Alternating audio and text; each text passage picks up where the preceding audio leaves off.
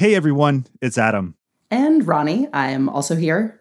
Before we get to today's show, we have some news to share. 2 weeks from today, Friday, June 24th, will be the final episode of Recode Daily. We have so loved making this show for you, but we're going to try some fun new stuff now. Yes, thank you all so much for listening. We have more exciting Recode podcast projects coming up in the near future.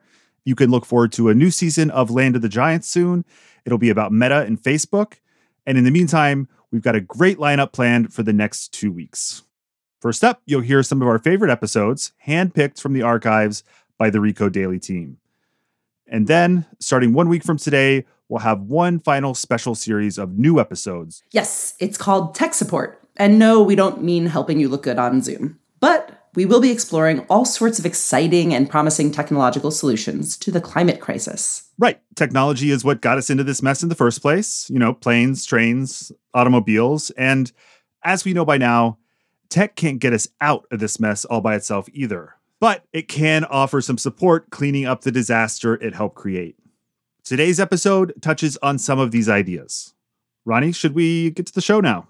Yes, Adam, I think we've been talking long enough. Let's get to the show.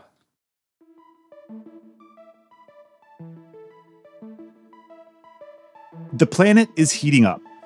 The climate crisis continues to be a crisis, and if we want any shot of hitting the deadline to cut global carbon emissions in half by 2030, we got to get moving.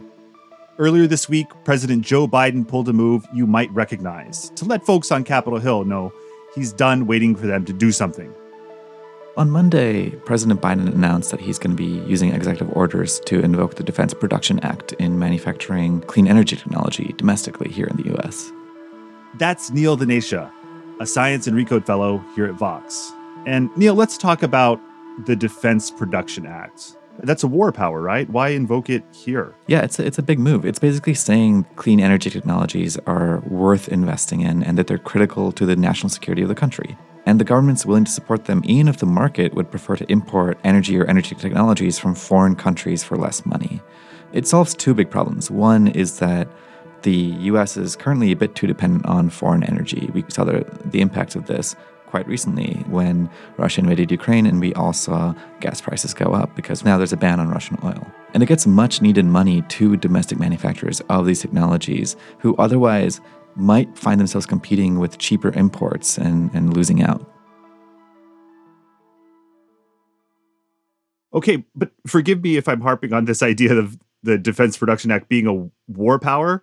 This doesn't seem like something you would use it for. Like maybe you'd use it for making tanks, but not solar panels.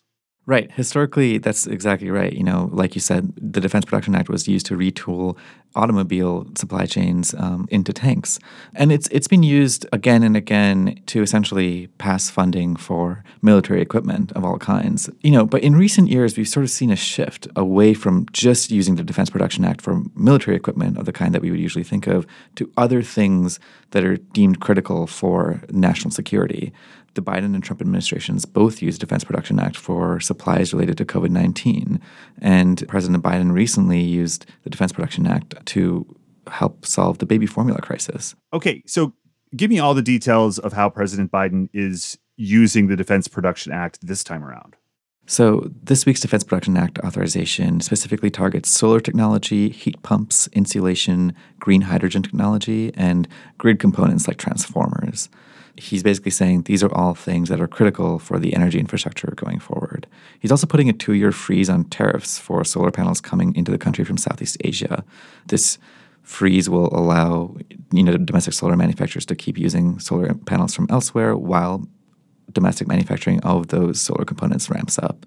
This could create thousands of manufacturing jobs in the clean energy industry in particular, and it could make the U.S. a lot less dependent on foreign gas and oil, especially as the war in Ukraine continues. Well, the part about using the Defense Production Act to build new technology that will lessen our reliance on foreign energy makes total sense as like a national security thing. But can you walk me through the thinking about freezing tariffs on solar panels being imported from Southeast Asia? That feels very specific. Right. So it's partially to give domestic manufacturers time to ramp up production, but it's also because, experts say it's actually the thing that's going to have the most immediate positive impact on the industry here, because the industry has been in kind of a mess lately. There's a big investigation happening at the Commerce Department right now into whether companies were dodging tariffs levied on Chinese companies because these companies were importing panels and other solar technology from a few countries in Southeast Asia that might have been manufactured in those countries by Chinese companies as a way to dodge these taxes. And there was a big fear that this investigation could leave domestic solar installers and manufacturers liable for billions of dollars in back tariffs. And it was stopping the import of more panels and technology in the meantime. And so this was jeopardizing thousands of workers in the country. It's something like 230,000 workers in the U.S. work in the solar industry. And this investigation put hundreds of projects across the country on hold, which meant their jobs were in peril. So this goes a big way towards essentially fixing that, towards letting the installation projects that were planned for the next 2 years continue happening. And also, in the meantime, domestic manufacturers can ramp up their production in a few years' time. Got it. So far, all this makes sense and sounds good. Maybe too good. What's the catch, Neil? One of the catches is that the impact of the Defense Production Act is limited by its budget. It's only got a few $100 million, which sounds like a lot and, is a fair amount of money. But in the grand scheme of how this country works and the kind of investment that's needed in clean energy, it's really not that much. And the authorization can easily be revoked by a future administration, even this administration, if its priorities change. So it's not really got long-term security as a solution for America's climate and clean energy crises. And lasting change really has to come through Congress. This is what my sources told me again and again. This is what the Biden administration says, too, in its own statements about the DPA. This is one step that can really help get the ball rolling in terms of clean energy in the United States. But Congress really has to step up to make this truly a reality. Biden has made clear in his statements that he has not given up on Congress. The ghost of his Build Back Better bill is sort of winding its way through reconciliation. There's ongoing discussion about how Democratic senators still want to pass at least parts of Biden's climate agenda, and that could unlock hundreds of billions of dollars in incentives, way more than the DPA budget could. But it really comes down to a bigger question of whether Congress can come to agreement on the climate crisis at all. Republican Senator Pat Toomey of Pennsylvania, he criticized Biden for using the DPA to further his global warming agenda. And it sort of just seems that if Republicans aren't willing to classify climate change as a national emergency, or even sometimes even as a reality, there's lots of jobs and the planet, that will suffer the consequences.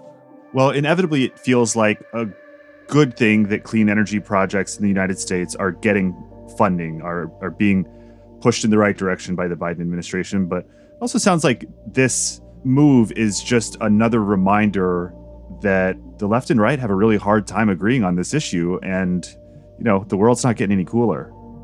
Yeah, that's exactly right. The world could get cooler, and it could do so by creating just millions of jobs. And that's the thing that's so baffling to me about this. It just feels like a no-brainer to make these jobs and clean energy happen. All right, Neil, thank you for joining us. Thank you so much. Today's episode was produced by Taylor Macon. The mix is by Melissa Ponce from Hemlock Creek Productions. I'm Adam Clark Estes. Thanks for listening.